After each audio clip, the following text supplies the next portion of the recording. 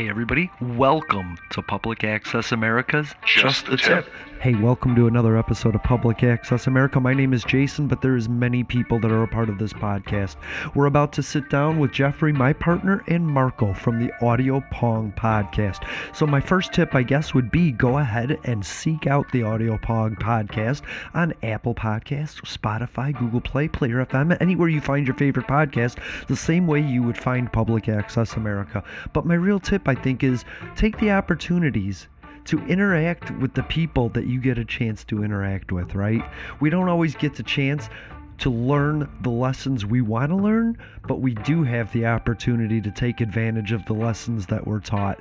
Maybe not being the smartest person in the room gives us an opportunity to hear something that we wouldn't normally allow ourselves to hear. That's what this podcast is going to be, so thank you for listening.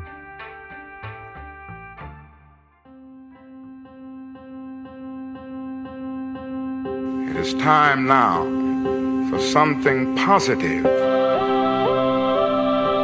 We might be headed to the promised land, of speaking the truth and finding our external liberty once we internally liberate ourselves. Problem can only be solved when there is a kind of coalition of conscience. Because that is how it works. This is the beginning, it is not the finale, and that's why we're here, and that's why we rally. We've got to be that creative minority. Find a way to get in the way. I got in trouble. It was good trouble. It was necessary trouble. Frankly, I know we've got to do something.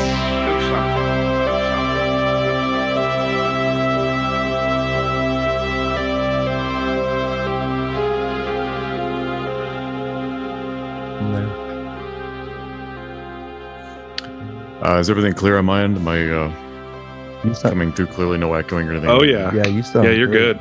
Okay. And that's the first thing that actually, connected. Well, actually, we connected on Red Circle, and We did. we did a cross last year, I promotion. think. And our cross promotion literally lasted 3 days before it was completed. And that was 500. We switched out, we put 500 of your commercial in our shows, and it was over in 3 days. And I still have podcasts that are playing my my promo because they don't get the listens that you and I do. But then I listen. Oh, well, that's good to know. Yeah. And It's a good way to look at You it. guys have these voices that are like butter, and I really like Audio Pong. And so, hey everybody, welcome to Public Access America. My name is Jason. His name is still Jeffrey. We're here with Marco from Audio Pong, and we get together once a week to talk about the week. You can find Audio Pong or Public Access America anywhere you find your favorite podcasts. Spotify, Apple Podcasts. I found Audio Pong on Twitter, so go find them there. And for our disabled listeners, try Victor Reader or use your Audible, your smart device, and ask it to play the latest episode of either show. And I don't know, you might want to switch to Audio Pong this week because the topics might get a little heavy, because this has been a real week, guys, but I want to start out by turning people on to Audio Pong in case this gets too heavy. They know where to go. So Marco, what is Audio Pong all about? Hi, thanks, Jason and Jeffrey, for having me on. Mm-hmm. Audio Pong is an art project, you could say. It started as two guys that just had really great conversations and touched on a lot of topics. And sometimes we'd speak for hours, sober even, which was surprising. And we thought, well, let's just add a microphone to this and see where it goes. And it turned into something that we just really love to do. We used to do it weekly. Now we do it sort of bi-weekly. That way it gives us more of a chance to research a topic. I think we're more into, at least recently, we've been more into book studies, book reviews, things like that. Right. Trying to be able to talk more about a topic that interests us. But that's really all that it is at the moment, at least. It's a foundation for us to do more with and to talk with people, even if it's just ourselves. I feel what's great about radio or podcasting in general is that it's a conversation sort of existentially between people around the world. That's right. And I always think if we can, it's like a dinner table. If people are listening to you, then they're learning how to have conversations without being angry and fighting with each other, because they hear people just talking. And well, I think what you guys do is you offer a little gift, or several gifts in the show, but then you open it up and you don't really have to define it to describe it. And I think that's really cool, the way you attack things like, is love real? You know, that just stopped me in my tracks. I was like, I never even really thought of that. You know what I mean? So I like the topics you cover. I like the way you non-judgmentally address them. Yeah. Thank you. I appreciate that very much. Definitely. Is there anything on your mind this week? And did this week just conjure up anything? Well, I was listening to one of your episodes. I think it was your last one, actually. Jeffrey had mentioned Parthenax, and I just wanted to say I love that quote as well. Nice. But that's a week out. I should have my own, I guess. Words of wisdom. Something that's always on my mind is mental health. And there's a really interesting psychologist named Guy Winch. I'm not exactly sure which part of the world he's from, but it's somewhere in Europe. You should definitely give a listen to him. And the point that he makes is that we never prioritize our mental health. If we get a scrape, we put a bandage on it. If we break a leg, we see a doctor to fix it. But when it comes to something mentally, we leave it alone, or worse, we attack it, right? Where we become our own enemy. Right. And it could be something minute, like how you close that drawer, slam that door. And I guess my top of mind is stress. It relates in the way that everything that we do in life, and I've mentioned this, I don't know how many times, but everything we do is a management of stress, right? Even to the most minute detail or event. And so that's always on my mind. I guess that I'll go with that. Okay. I distract myself from stress. How about you, Jeffrey? Well, I mean, it just kind of depends for me. It depends on where I'm at. I actually like to bake when I'm stressed. It's, it's not necessarily one of the maybe healthiest choices, but it's kind of that, it kind of goes back to that, what can I smell? What can I taste? What can I touch? What can I hear? Just kind of grounding myself is what I'm doing. Right. And I never understood that for a lot of years. When I would get super stressed out, I would turn on music and I would start baking.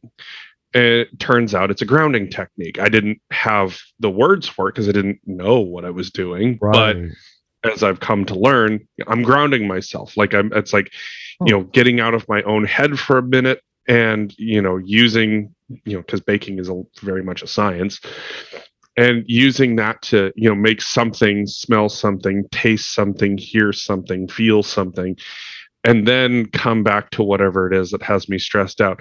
On the downside, because I actually do just enjoy baking, sometimes I'll just be like, I'm gonna make some cookies today. This just sounds great. Debbie walks in, it's like, you okay, buddy? Like, oh yeah, no, I'm actually fine. I'm actually perfectly fine. I just wanted to make cookies. Cooking in general is surprisingly entertaining, and the problem solving, that's something that I love, is to problem solve, and cooking and baking, definitely.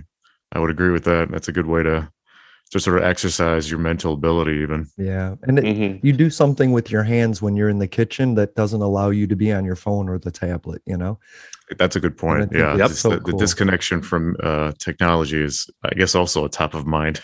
Yeah. Well, yeah, I've been slowly doing that. I mean, being a podcaster and having to promote like the show is one thing, but I've limited where I do that in my exposure to other things and things that I don't approve of. We struggle with that, Yeah. Now we struggle with that quite a bit because Zach and I are both of a similar mind when it comes to using social media. We don't like it. We don't like doing it. So we're really bad used car salesmen about our own content. Right. And you made a good point. Actually, I was surprised rather that you mentioned you found us on Twitter. That blows my mind. That is, next to YouTube, the thing we use the least, and something I should improve on. Well, actually, I research politicians, I research scientists, and so the first thing I do when I hear a name is go to Twitter, type it in, and because that offers me a link.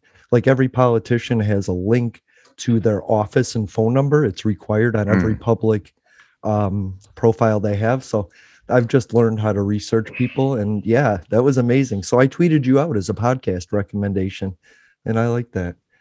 Oh, thank you very much for doing that. Yeah, no, I like having a group of people that just communicate and then just like swapping perspectives and seeing where that goes. Like you said, last week we had Deja, who was a Latino transgender Democrat in Philadelphia, and it was like, let's bring that perspective in and see where the conversation goes. That was a very interesting show to listen to. And I agree. That's actually where I want to take our show next, is to do more of what we're doing right now. Yeah. Even if it's, repeated, I think it's great. It's very interesting to me. Oh, I think we repeat mental health every week, don't we, Jeffrey? If it doesn't come up every week, I'm honestly surprised. But you think about it, where else do you hear the topic of mental health? And that's a real question for me, because you don't really talk about it at work unless something comes up. You don't really talk, maybe you talk about it at home. Had to have some very tough conversations around mental health at home this week. Yeah. With one of my kids, and that's, Marco, kind of what you said, we've kind of gotten to the point, at least in this house, where, if you need a mental Band-Aid, we've really embraced the idea of taking mental health days. Good. Because there are some things that come up that just absolutely drain you. They're absolutely difficult. And to not take some time away to either process or, come down from whatever you've had to experience. Like if you don't take that time, it comes back, it bottles you, you bottle it up, and, you don't deal with it all that well. And so really I don't really know where else you necessarily have such an open forum about mental health, unless you're going to see, somebody who specializes in mental health. Well, that's a good point. And I think about that too. I've mentioned before, a psychologist and author, Daniel Kahneman, and he talks about that too, that these quietly, this is not verbatim, but he refers to these sort of quiet taboos that we just don't bring up in any philosophical way between strangers and coworkers, or even, acquaintances, because we're sort of always in a persona that is the idea that, we're in a persona that is a commercial for our most likable self, right? Mm-hmm. And serious or negative or philosophical things often conjure a lot of negative thoughts. They require us to be rational or logical, that sort of thing, maybe critical, or even argue and debate, which I actually believe that many people, in my opinion, that I've met and spoken to, aren't ready to properly debate. That's something that I study all the time myself. I think it should be a class even in public school. I think debating is very important, how to speak to each other. Agreed. Makes a big difference. I mean, civics used to be, Right. taught in schools, back in the day. It was one of those things where we always, my mom always talked about the fact that, they took government classes, they took any number of different things in order to get, to kind of inform themselves, but, in order to go out in public. And these are things that have not really happened in a long time. And so it's really pretty surprising that we don't talk about that at all. Yeah, I would even say it's rather disconcerting. It's disheartening, because I think civics and art, and when I say art, I mean music, writing, drawing, all of that. Spontaneous thought. They're necessary for imagination, and imagination is how you solve any problem. Oh my God, you were talking about that. I do want to say, I think what Jeffrey was talking about, I think we create a schedule for our day, but we don't leave time for spontaneous things that fall into our lap. So we immediately become overwhelmed because we don't just lay around. And I like taking a day at the end of the week to think about the week, to prioritize what I'm going to do going forward. I like having that mental day. And what you were describing is almost like what we portray in public is an avatar of ourselves, and we don't spend a lot of time on the Wizard of Oz behind the curtain, but we sculpt our avatars to be what we think people want, and that causes a disconnect and a lot of stress. Sure. You know what I mean? Yeah, I mean, we're creatures of first impressions, without a doubt. Mm-hmm. And well, it's also, I would also say that, when we find coworkers that we get along with really well, it's not because they've they think our sales pitch self is all that great. It's because they've actually gotten to know the real us. We've gotten to know the real them, and we just happen to click really well. Right. I mean, that's case in point with my coworkers. It's like they see who I am, the jokes I make, granted, I wouldn't say I don't give them my authentic self. I just don't give them my, my salty language self. I still keep things I still keep things somewhat professional in the workplace, but I don't, but I'm not like giving them my dirty jokes and crap like that, just because like time and place. Right. That's true. Let other feel like it's changed let too. Other people define the parameters in the situation, and then don't go past those, Right. Yeah, it's sort of a wall of filter to let the right ones in, I suppose. Right. Absolutely. But no, to your point, Marco, we do spend a lot of time, like, if we're not at elevator pitch, we're at, I would, used car salesman, we're trying to impress whoever it is that we're trying to get a raise from, who we're trying to, get promoted from, we spend a lot of time with that rather than, just saying, hey, look, I know what I'm doing. Mm-hmm. You clearly trust me with what I'm doing. I can make that happen. I do want to say, I forgot to mention at the top of the show, there's people that lost their mothers in this pandemic, and today takes on a new special meaning for those people that did lose those parental figures or mothers or, patriarchal influencers. And I just want to say happy Mother's Day to all of you. Indeed. Happy Mother's Day. Yeah. That I wanted to start the show with that. I spend all week, every day I wake up, and I think this is a social media driven thing. And I try, and I always think, how am I going to start the show this week?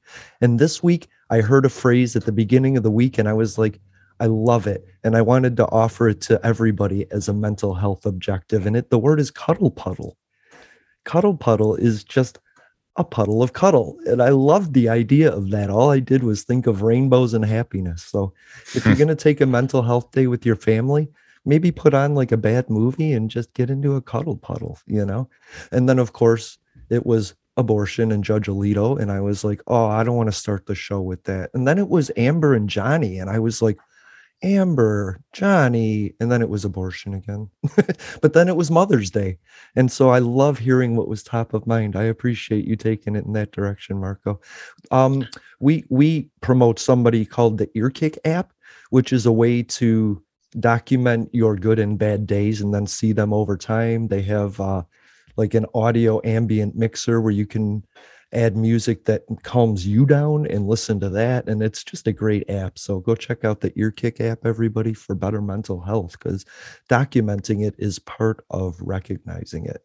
You said something about trying to fight our mental health, like the things that, we have to fight to get our mental health. And like depression is one of those things. And so what I always say is like, feel your depression, lean into it.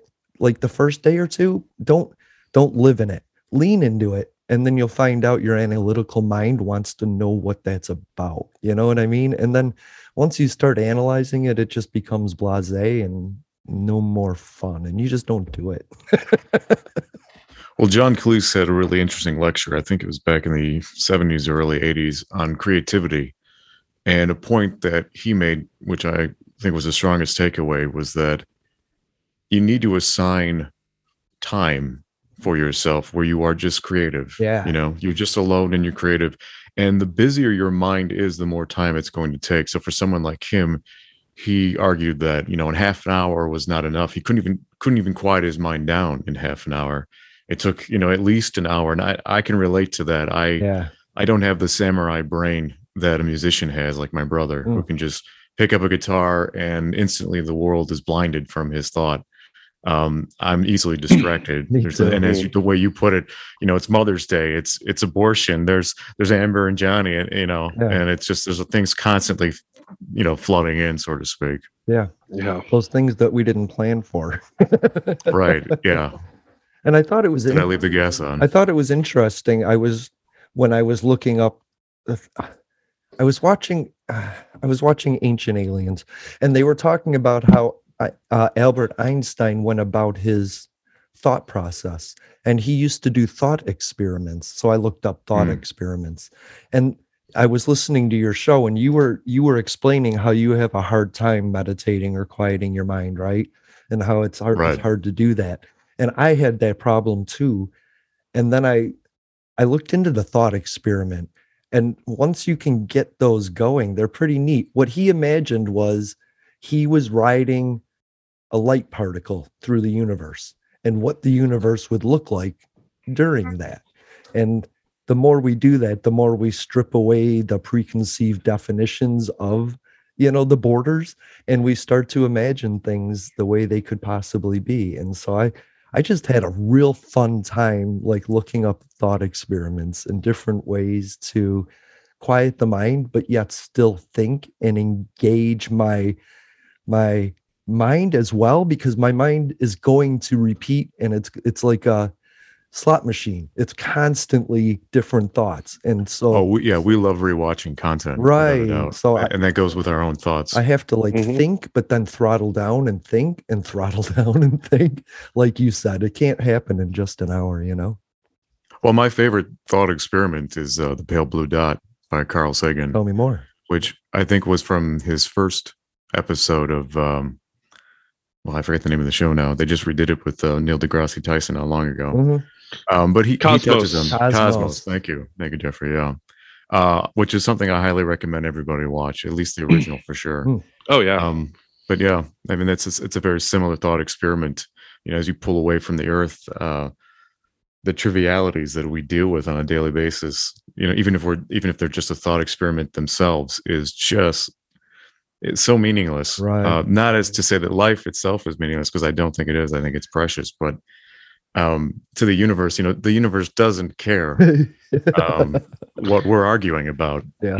No, I think one of my favorite I've got two thought experiments that I absolutely love, and these are some of my favorites to kind of understand how people think. The first one is, what do you think humanity would look like if aliens actually arrived on this planet and they wanted to meet us, not go to war with us, just we actually have definitive proof, it's here in your face, there is no getting away from it, that aliens come to visit us.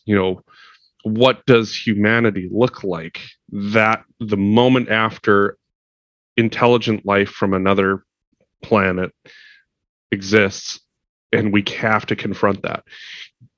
Do all the things that we've fought about suddenly become meaningless? Do they become more meaningful?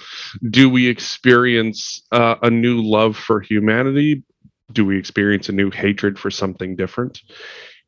It's always interesting for me to see how some people just cannot comprehend the idea that there is any other kind of life form out there besides us. And how some, would be like, I honestly, I don't know what I would do, but I would love to find out.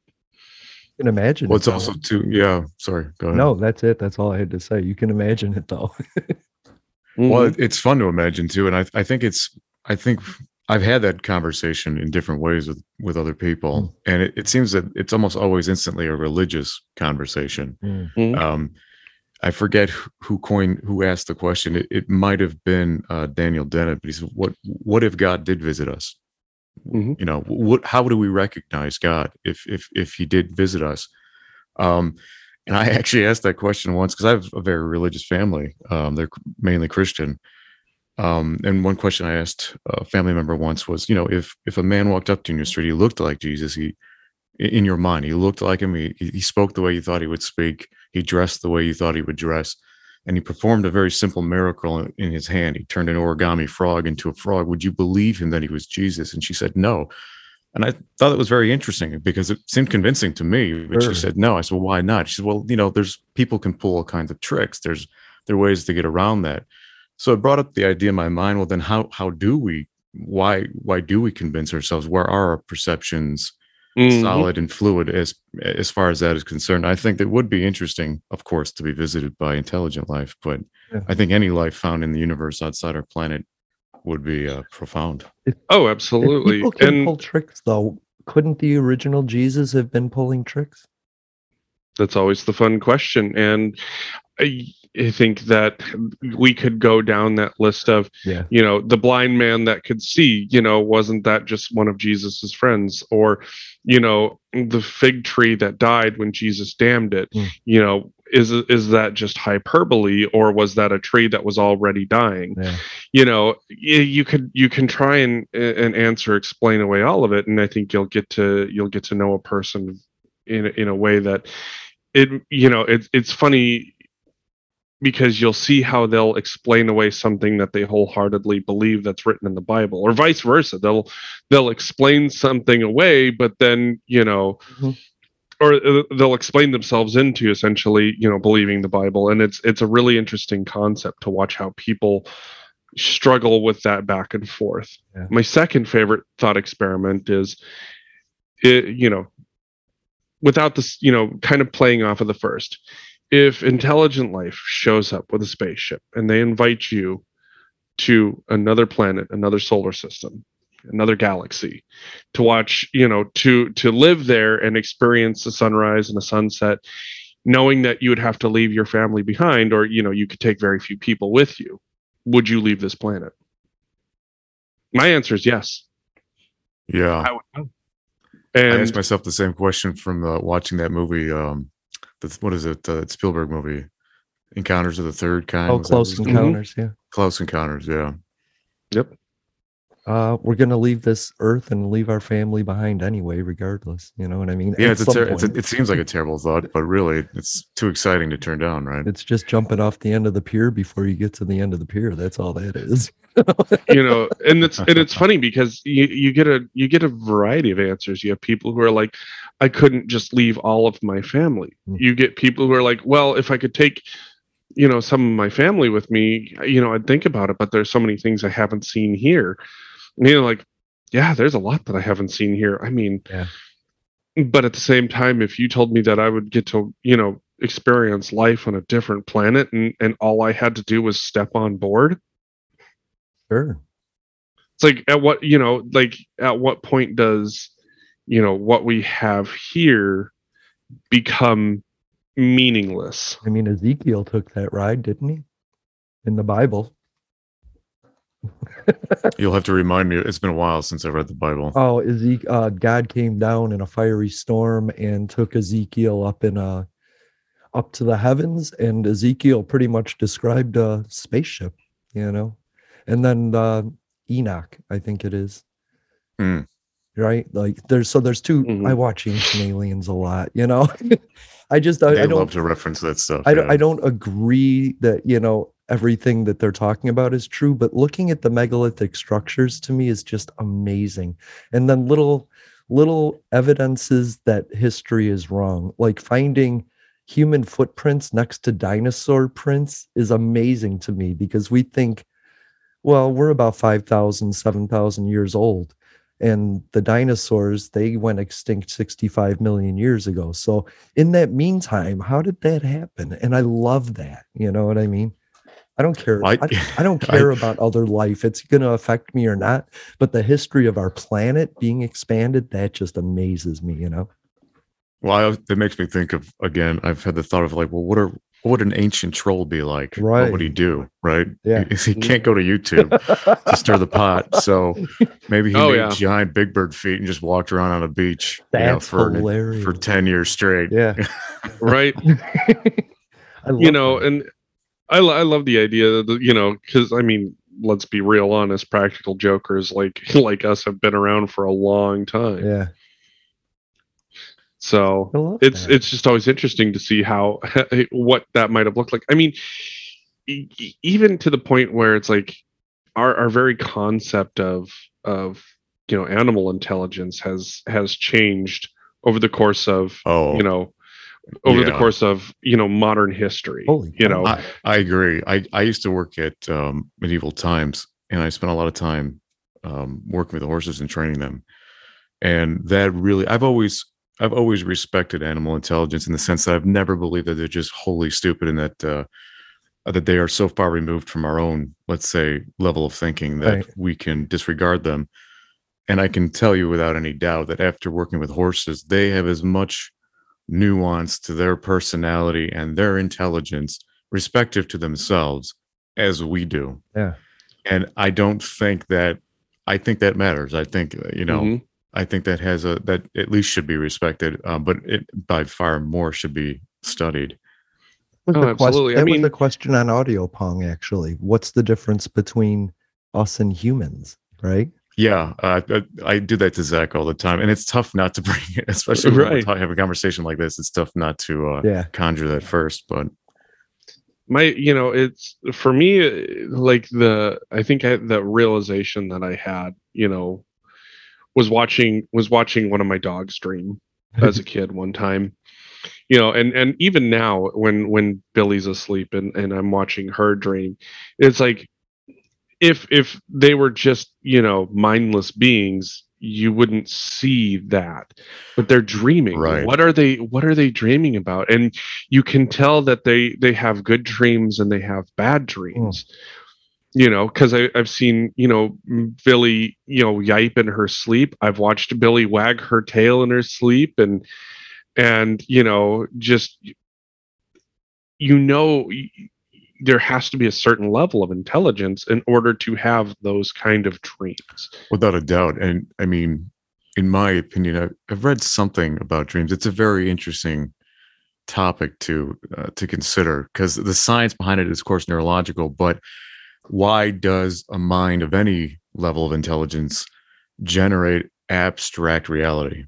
The best theory idea I've heard about it is that the mind does not categorize fear or emergency to any sort of specific relevance. In other words, if you're in a fire that's burning down, or I'm sorry, if you're in a building that's burning down, as opposed to, watching something else equally as tragic occur, the mind doesn't say, well, we're going to have one level of fear for that and another level of fear for the other instance, the other event. It's just the same level of fear occurring in your mind, the same emergency, the same level of adrenaline being pumped into you. Ukraine do that. Feared COVID, right? Because they weren't fearing COVID anymore. Yeah, right. There's not, if you feared the pandemic as much as you fear war, in your mind, chemically, what's going on, it's equal, right? Even though you may think one is more drastic than the other.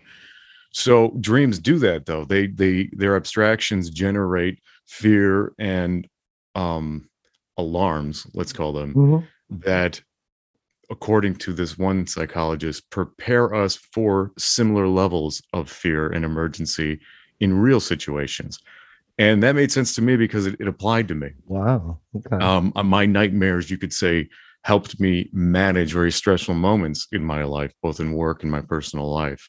And in a weird, abstract way, I was able to reference those nightmares. My mind brought me to that place so that I could calm myself down and approach things logically.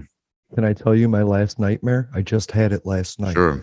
It was Flo from that insurance commercial laying in my bed in an apron, explaining to me why she wears an apron. And I woke up before she answered it. It was weird. So now you're prepared for any boring board meeting you may have to go to about aprons. But, here's what's so interesting. I try and get stuff together for the minds that I have on, right? And of course, one of the questions I had was, are animals, what are the difference, right? And the second one was, are animals evolving on their own timeline? Like, why aren't elephants building houses, right? Because they're evolving on their own. We talked about animals. What if God was one of us is a question I had. We answered that. Is there life after death? We covered that. So I love the fact that I had us. I predicted a tangent, actually. I kind of like this. Well, life after death, yeah. So, I mean, you could talk forever about any of those topics, Right. I think. Well, when you say life after death, do you mean like conscious life after death? Oh, probably not. Jeffrey was explaining how if he could go to space, he would. And all I was saying was that we're going to die and go there anyway, right? So either we take the jump or we're going to be forced to go anyway. I don't know. Energy doesn't dissipate, right? Einstein said. Well, yeah, no, matter is never born, it's just reused. Right. So. And I love universe analogies. People always get upset when somebody disappears out of their life, but I always see it as like an orbit, right? Like you're the god Mars and you're on the other side of the sun as me right now, but you'll come back around, right? And so it's a wonderful way to look at it. I do have an interesting question. Let's get into this. I wrote down some questions for some of the most introspective and thoughtful minds that I was going to be around. So, and here's a real easy one to get us started. And this one I came up with all on my own. Nobody has ever asked this question before. I find it fascinating. The chicken or the egg?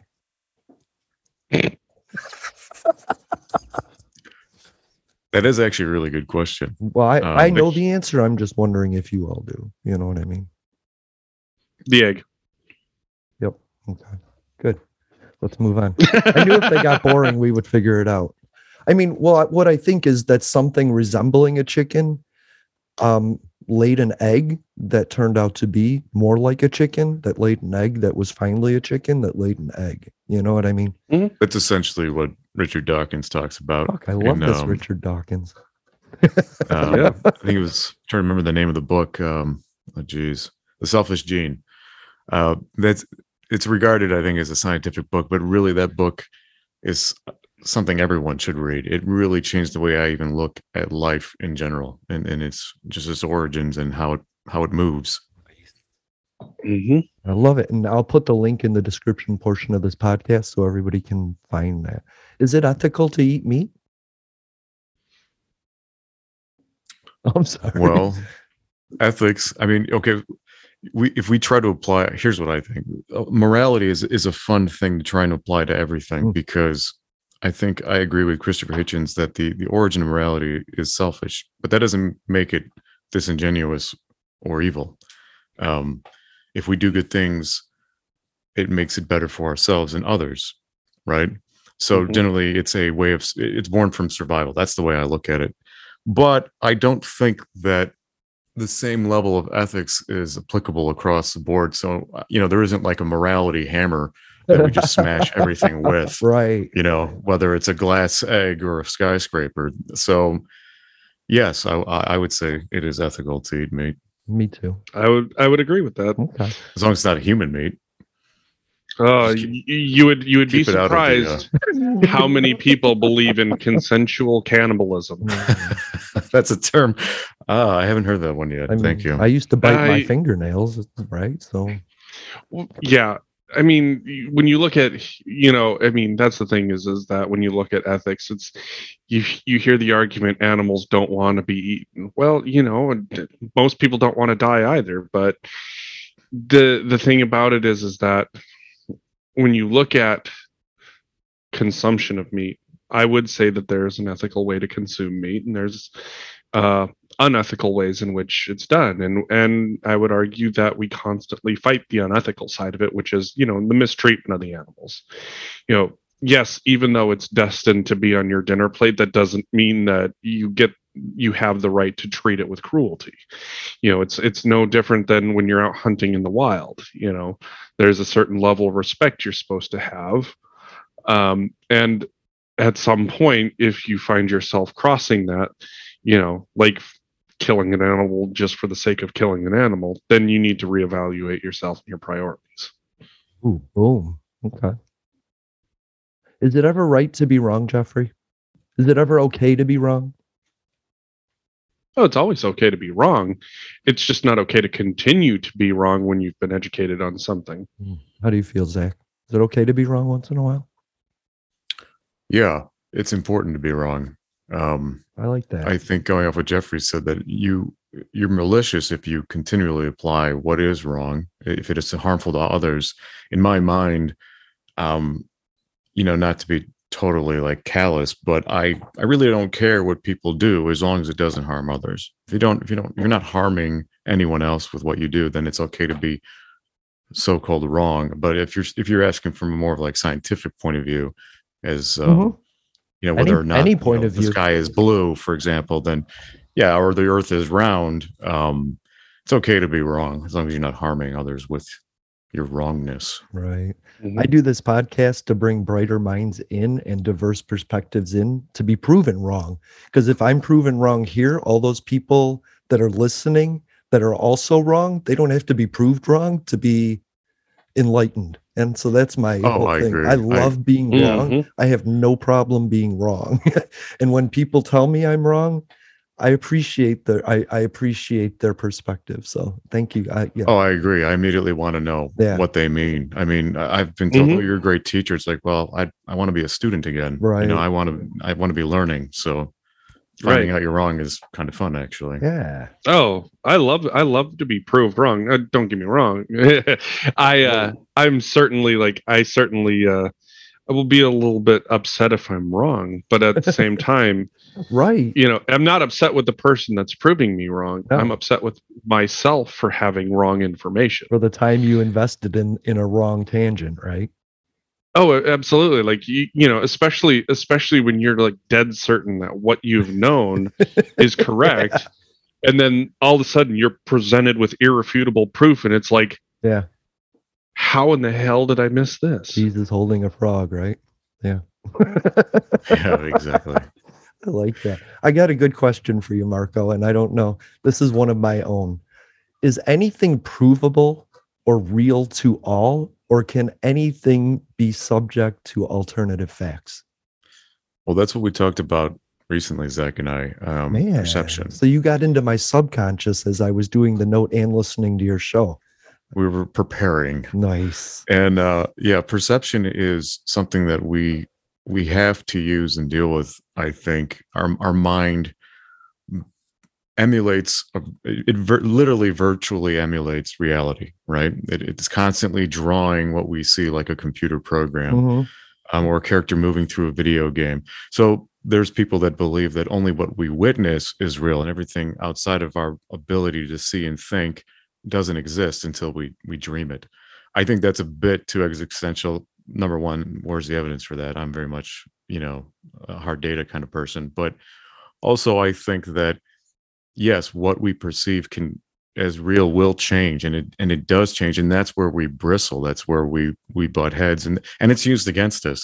That's my biggest fear, my biggest contention with social media is that is constantly being used. We're constantly pitted against each other over things that I thought we had settled at least 40 years ago, but here we are. My perspective is this, and it's more important than your visualization of it, right?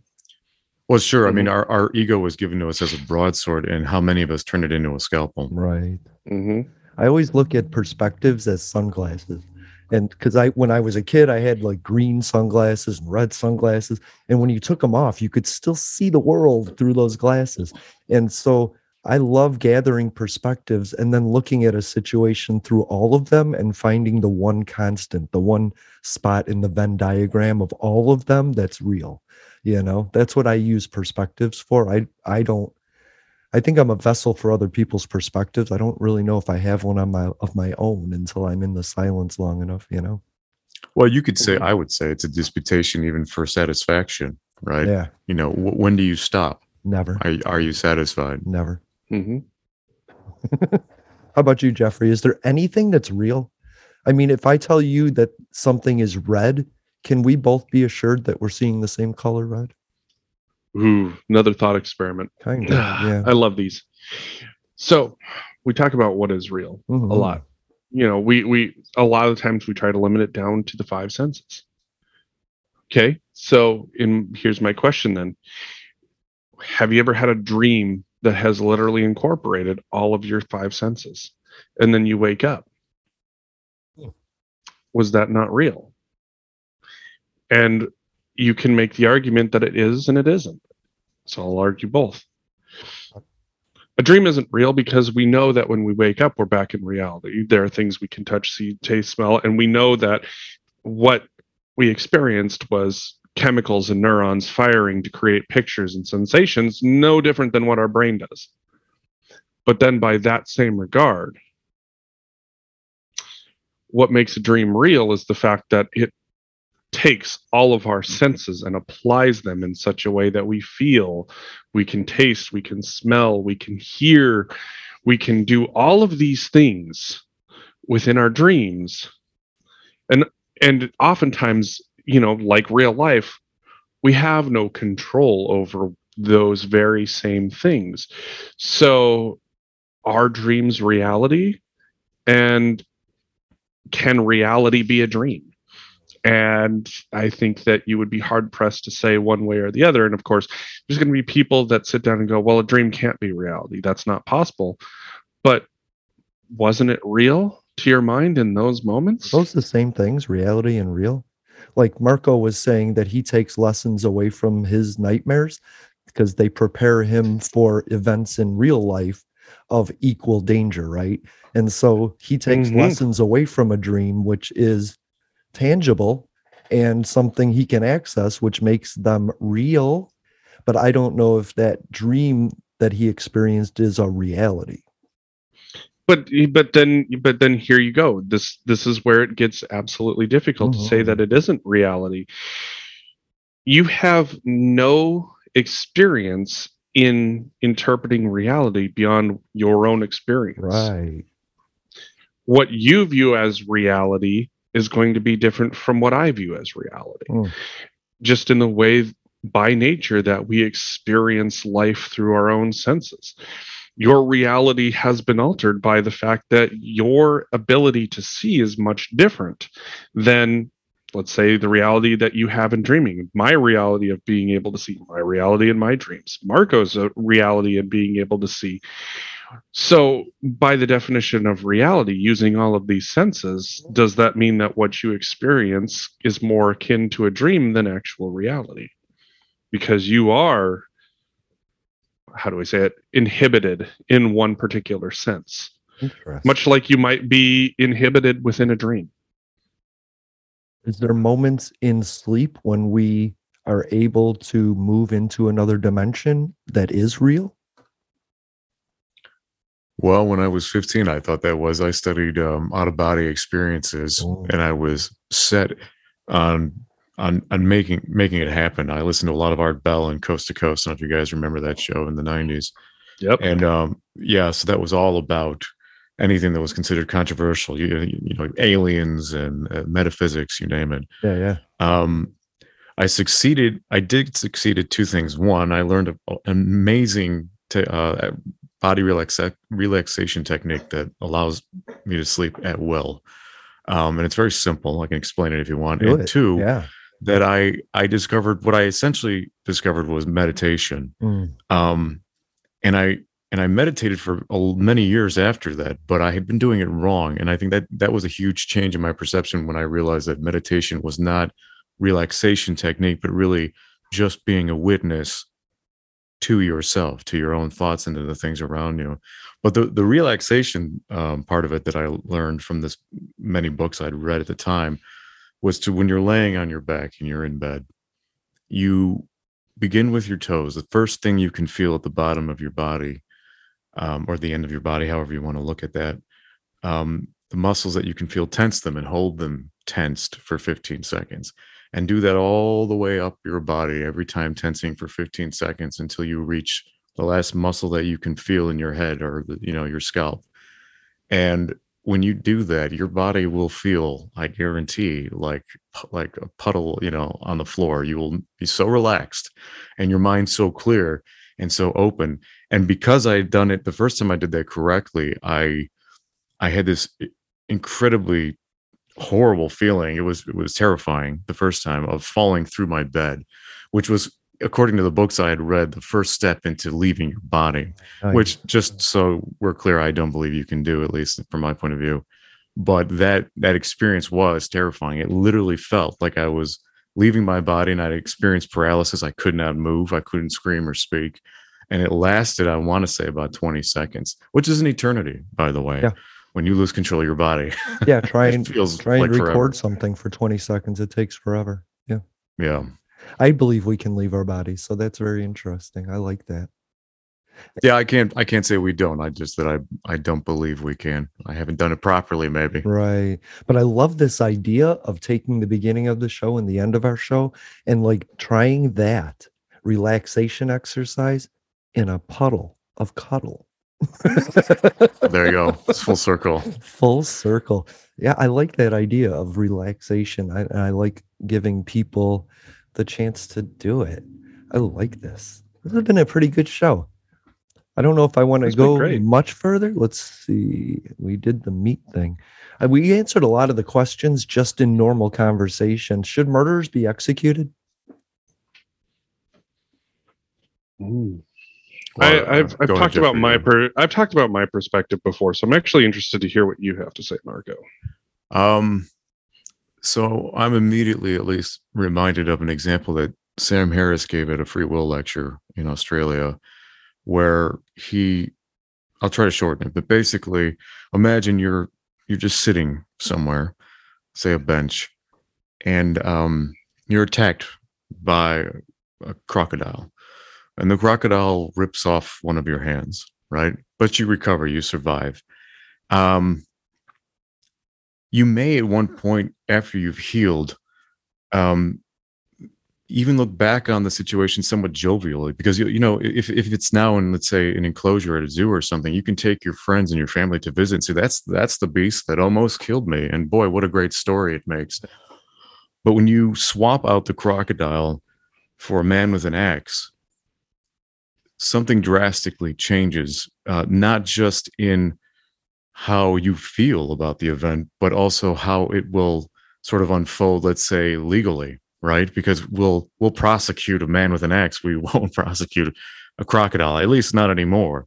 And we also don't feel guilty about killing the crocodile. Not really. We're not going to stop society, and change a great deal of laws or suggest a great change in laws just because we killed a crocodile that took a man's hand. But we will if we start to judge a man with an axe, because let's say the motive of the man with an axe was psychopathic. He's mentally ill. So he was literally playing out his brain is playing out the same events that a crocodile will. He's not within control, let's say. Instinctive. Willful control. Right. It's all instinctive. So he's doing what the crocodile would have done. So is he a crocodile? And if you could cure him with, say, a pill or some type of medical technology, would you then want to still judge him? Would you want to kill him? So I think that's where I personally draw the line. I think that it is important to have harsh punishment in order to establish the veracity of laws that need to be vicious. Because what is our judicial system? It's an attempt at decency. It's man's feeble, if I can steal from the Bonfire of the Vanities, it's man's feeble attempt at decency. So if we keep everything too lukewarm, then it doesn't mean anything. It won't have the impact we want it to have, which is technically the greater good, let's call it. But if we could cure a murderer, a psychopath at least, of, let's say, his mental illness, his impulse to kill or to harm, then I think morally we should. What we do with him after that, how he suffers or how he rehabilitates after that, that's an even bigger topic. But I think the goal is to fix the person. I also feel that people who serve, I'll end with this, people who do serve, let's say, a long time in prison, because I've known many ex-cons for different reasons, and I do consider them, for the most part, rehabilitated. They paid their debt to society, so they should be treated as citizens again. Again, there's exceptions, but that's how I feel about it. Agreed. I believe that prison should be an education system that churns out doctorates and bachelors and masters. Yes, I think that would be great, and I think that if we had free healthcare and free mental health care for every individual in America, we could stop the murderers and rapists and pedophiles before they became assailants. Because I think if they had an off-ramp to say, I want to kill somebody, and somebody was there to say, here's why you shouldn't, before they did it, maybe they wouldn't. And then we would know the extremists from just the spontaneous. You know what I mean? I'm going to rock the boat a little bit. Rock the Casbah. Rock the Casbah, bud. I don't believe life has the same sanctity as most other people do.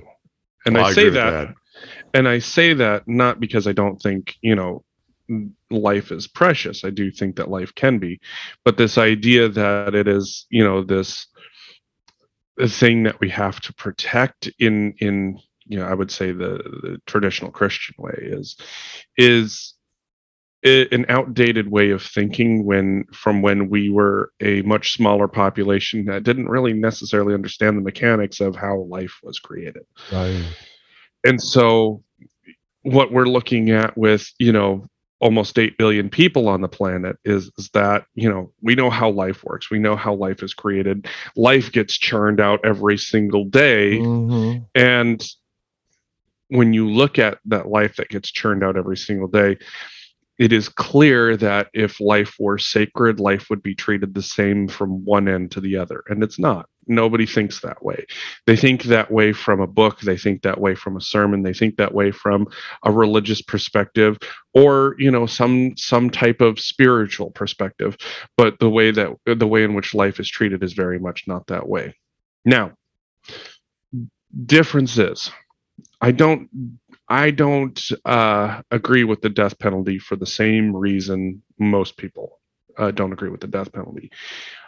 I don't agree with the death penalty not because I think life is sacred. I don't agree with the death penalty because the cost of getting somebody to the electric chair, to lethal injection, is worth far more than if they were housed within the system for the rest of their lives and either attempted and either they are worked with or rehabilitated, or they're not, and they're just a person that belongs locked away from society because they are a danger. Yeah.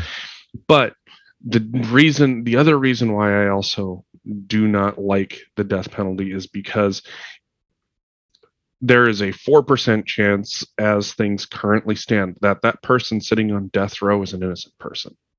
And I firmly do not believe in executing innocence. And so if you're telling me if there is a 4% chance that there is somebody that is sitting there in a cell, 1 in 25, one of those people did not have anything to do with or is not guilty of a crime that deserves death, that is a huge problem to me. That is not worth executing everybody. Well, I think that's an important distinction. I actually agree. I think in my mind, where I agree with violence as an answer, especially like permanent violence, is in response. Like if you're being attacked, right? If you need to protect yourself or even someone important to you, right? And the only answer is to eliminate the attacker, then you should. But yeah, I think I agree. It's rather impractical. There's a lot of things. Especially with the prison system, just from what I learned from listening to others that have been in it, that is just hugely impractical. Agreed. And expensive to us, but lucrative to others. And that was something I learned when I worked in construction for the state of Illinois, that it's in many ways a money machine where they're betting our tax dollars so they have no loss on their investment. Right. So that it's all over, definitely. We have to end this episode, but I do want to say somebody that's guilty of one thing might be innocent of 99 other things. It's like, maybe, I don't know, maybe there's something went wrong in the person, but that doesn't mean that they're all bad. I like the rehabilitation if our system was rehabilitating people. Thank you for listening to Public Access America. Come back this Thursday for more fun and action. To those who would tear the world down, we will defeat you. This is our moment. This is our time. To those who seek peace and security, we support you. Yes, we can. And to all those who have wondered if America's beacon still burns as bright, tonight we prove once more that the true strength of our nation comes not from the might of our arms or the scale of our wealth, but from the enduring power of our ideals, democracy, liberty, opportunity, and unyielding hope. Let me tell you something you already know. The world ain't all sunshine and rainbow. It's a very mean and nasty place, and I don't care how tough you are, it will beat you to your knees and keep you there permanently if you let it. You, me, or nobody is gonna hit as hard as life. Ask not. Yes, we can. What your country can do for you. I have a dream. Ask what you can do for your country. My poor little children Yes, we can. One day live in a nation where they will not be judged by the color of their skin, but by the content of their character. I don't have to tell you things are bad. Everybody knows things are bad. It's a depression. In this lifetime, you don't have to prove nothing to nobody except yourself.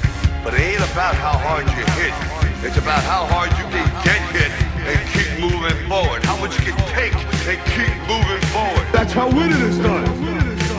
Welcome to Public Access America. Yes, we can. Sunday live streams on YouTube. I wanted to run out of that tunnel for my dad. On Twitter, What? Apple Podcasts, Stitcher Smart Radio Public, and Spotify. Yes, we can.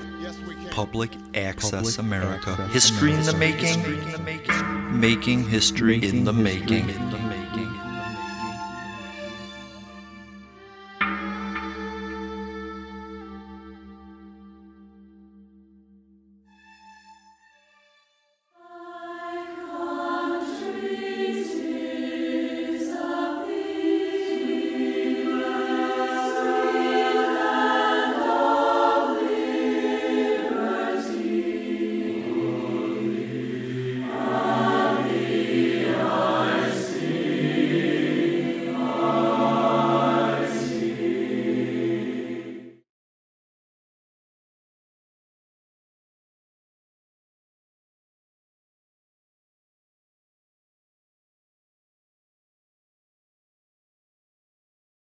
At Parker, our purpose is simple.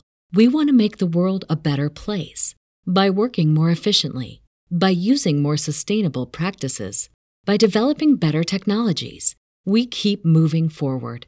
With each new idea, innovation, and partnership, we're one step closer to fulfilling our purpose every single day. To find out more, visit parker.com/purpose. Parker, engineering your success.